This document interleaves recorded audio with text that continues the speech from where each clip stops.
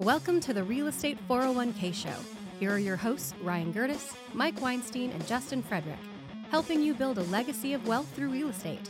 Powered by the Recon Group at West USA and the Frederick team with Fairway Mortgage. NMLS number 625918. Welcome back to the Real Estate 401k Show. I'm your host, Mike Weinstein, alongside Justin Frederick and my partner, Ryan Gertis. So on Monday, on the previous episode, we had talked about where the national debt is at $34 trillion. We talked about where the current credit card debt is for American consumers at $1.079 trillion. We provide you some great strategies to understanding what's on your credit report, and more importantly, advice that you could give your kids. So if you want to go back to the previous episode, we welcome you to do that. But guys, I want to continue the conversation about this $1.79 trillion in credit card debt and what opportunities that it might present for investors. So this episode really, I'm not even saying specifically investors at all. It's just anyone looking to buy a home. I think in the next 12 to 18 months, this credit card debt is going to continue to spiral out of control. It's going to provide some incredible opportunities. And so you need to get ready to text the word short to 623-AZ-RECON. That's short to 623-AZ-RECON. We have not, over the last 3 to 4 years, have not seen very many in the way of foreclosures, in short sales, because no matter how bad someone's financial situation became, they just had hundreds of thousands of dollars worth of equity. And so we didn't see that. Well, I am starting to see the situation evolve and change. Over the last 2 years, we've seen some people that, let's just say, overpaid for their home, perhaps. They do not have any equity. They might be facing some hardships, and we'll talk about what happens during those hardships. To Justin's point from our previous episode, we are starting to see a lot of people, in order to get out of credit card debt, doing a cash-out refinance, taking that cash out, and then waking up tomorrow and not being in that equity position. So now, over the next 12 months, I predict we're going to see a lot of people, no equity or very little equity, upside down. Perhaps they lose their jobs, face some sort of financial hardship, have to move for job relocation, and now are stuck. So now presents what I think the opportunity is going to become for savvy home buyers and for a lot of investors out there. And that is, we're going to start in my predictions. Ryan, I feel like we're going to start to see a lot more short sales come to fruition. So break it down real quickly before you give us your thoughts. What is a short sale? When our listeners hear the word short sale, what exactly is going on?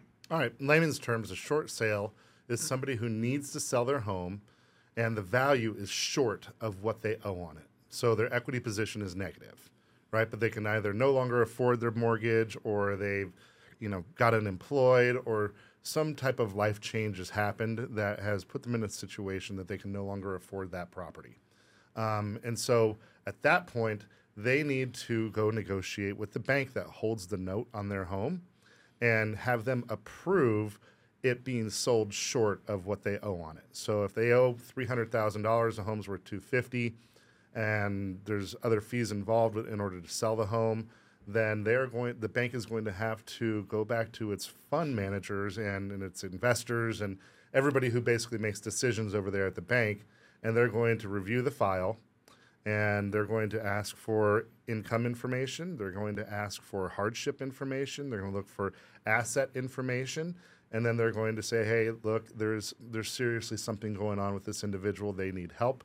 And then they will either approve or deny, or some form of negotiation help that homeowner, because it is infinitely easier for them to work with homeowners than it is to file foreclosure and go through that entire process. And so the short sale process means then an investor comes along, or a buyer comes along and says, okay, I recognize the situation here. house is worth 300, or the house is worth 250. Seller owes 300. Buyer, investor comes in and says, okay, to the bank, I want to buy the house for 200. And if the bank approves, now there's $100,000 shortfall. Potentially. Well, it's not a $100,000 short sale; it's a $50,000, right? Because they owe $250. But there's a potential $100,000 upside equity position for that buyer. So what they'll generally do is when they're reviewing it, they're going to do more of a modified appraisal on it. They call them BPOs, or broker priced opinion.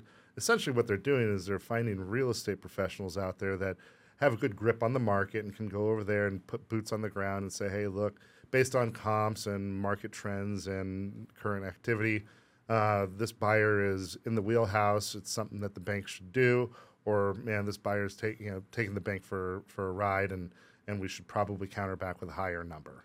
All right, if you're wanting to learn more about short sales, perhaps you're in this situation and need guidance and need help on how you navigate this as a homeowner, or you're an investor or a buyer wanting to learn more and how to look for these opportunities, all you have to do is text the word short to 623-AZ-RECON. That's short to 623-AZ-RECON. Back to you, Ryan.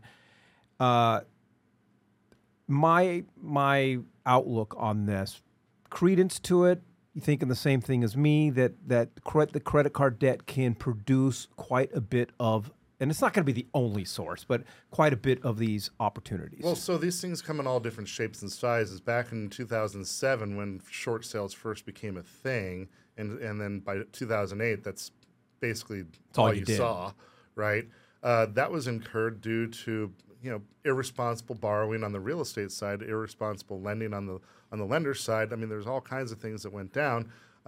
They put some things in place that really are going to skirt that.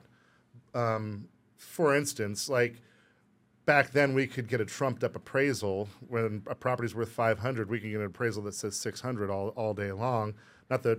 Because we could hire our cousin who was an appraiser. Well, yeah, and it was just it was literally one of those scenarios. Now there's a little bit more arm's length, and so when the appraisal came back, people were paying cash out of pocket. So that's not debt, right? So it may have only been worth $500. They bought it for $600, but then they had to put $100,000 down in addition to their down payment. So there's not as much that we're like percentage-wise that we're going to see like we saw back in 2007, 2008, and then through a handful of years. But we are going to see it because people did go and grab debt in other places where they had no business getting debt.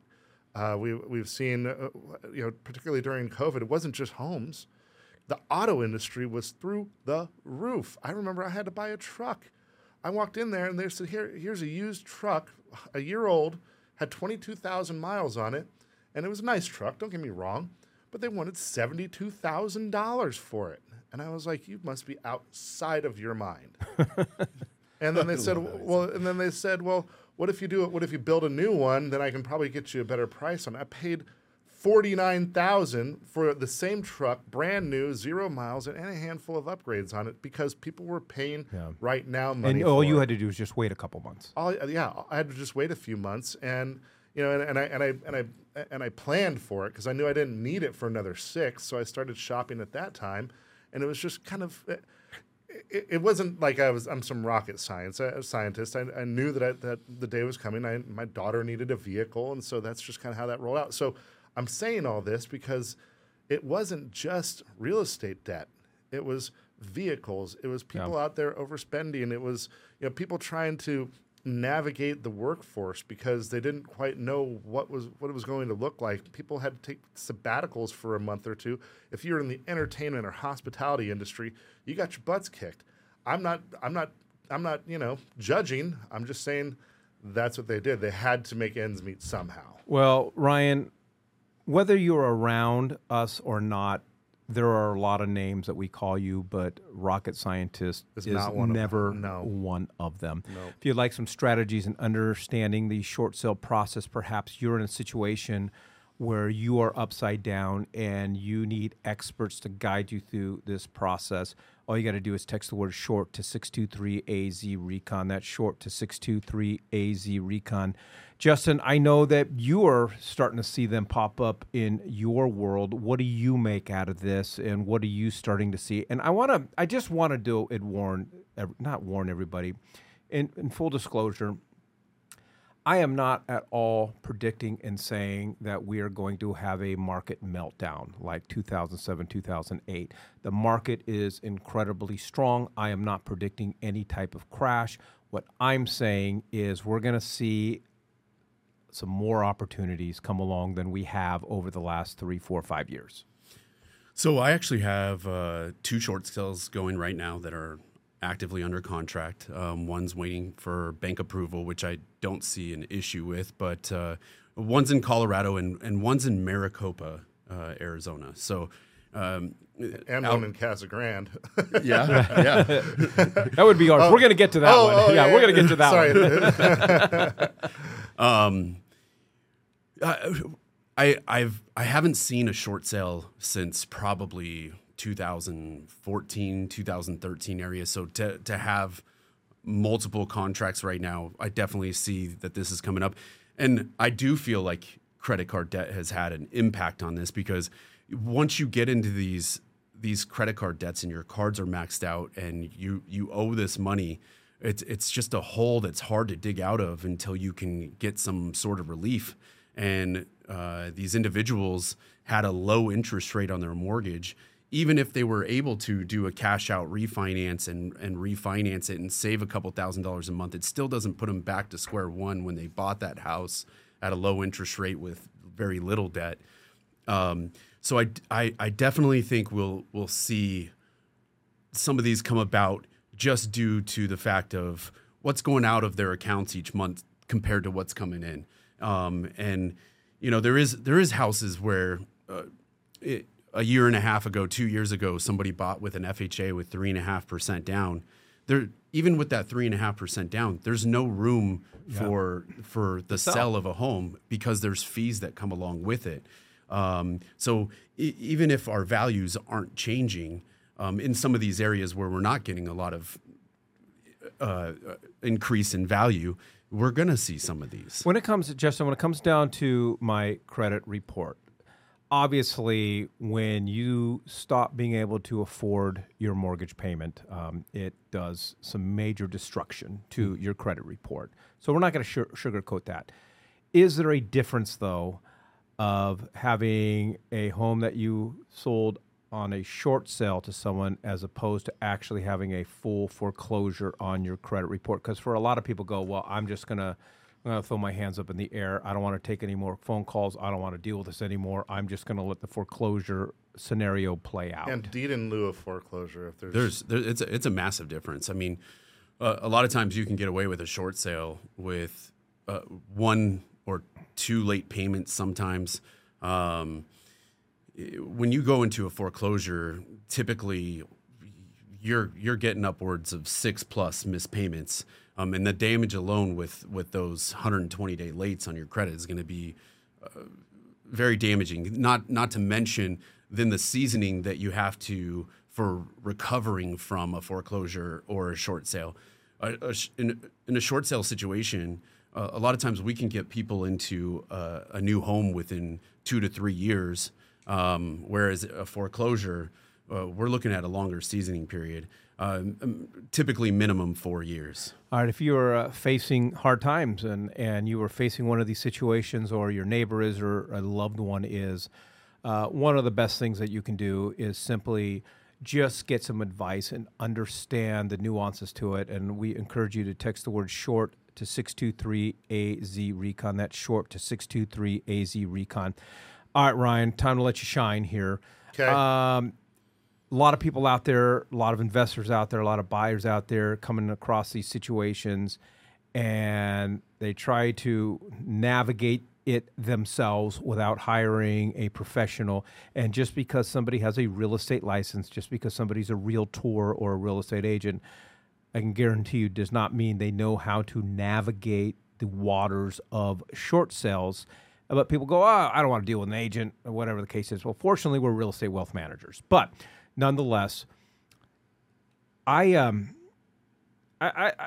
your head is so big. I don't even want to give you any kind of props or whatever. But we are in the process of this short sale down in Casa Grande.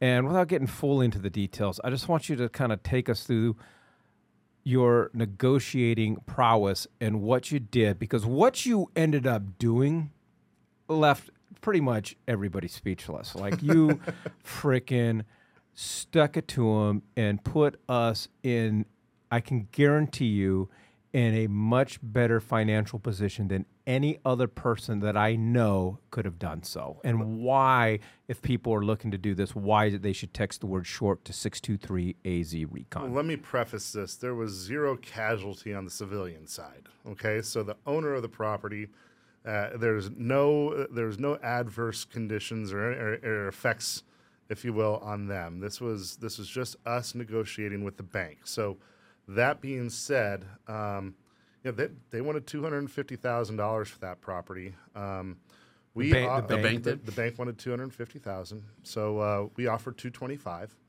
They countered back at us at $235,000.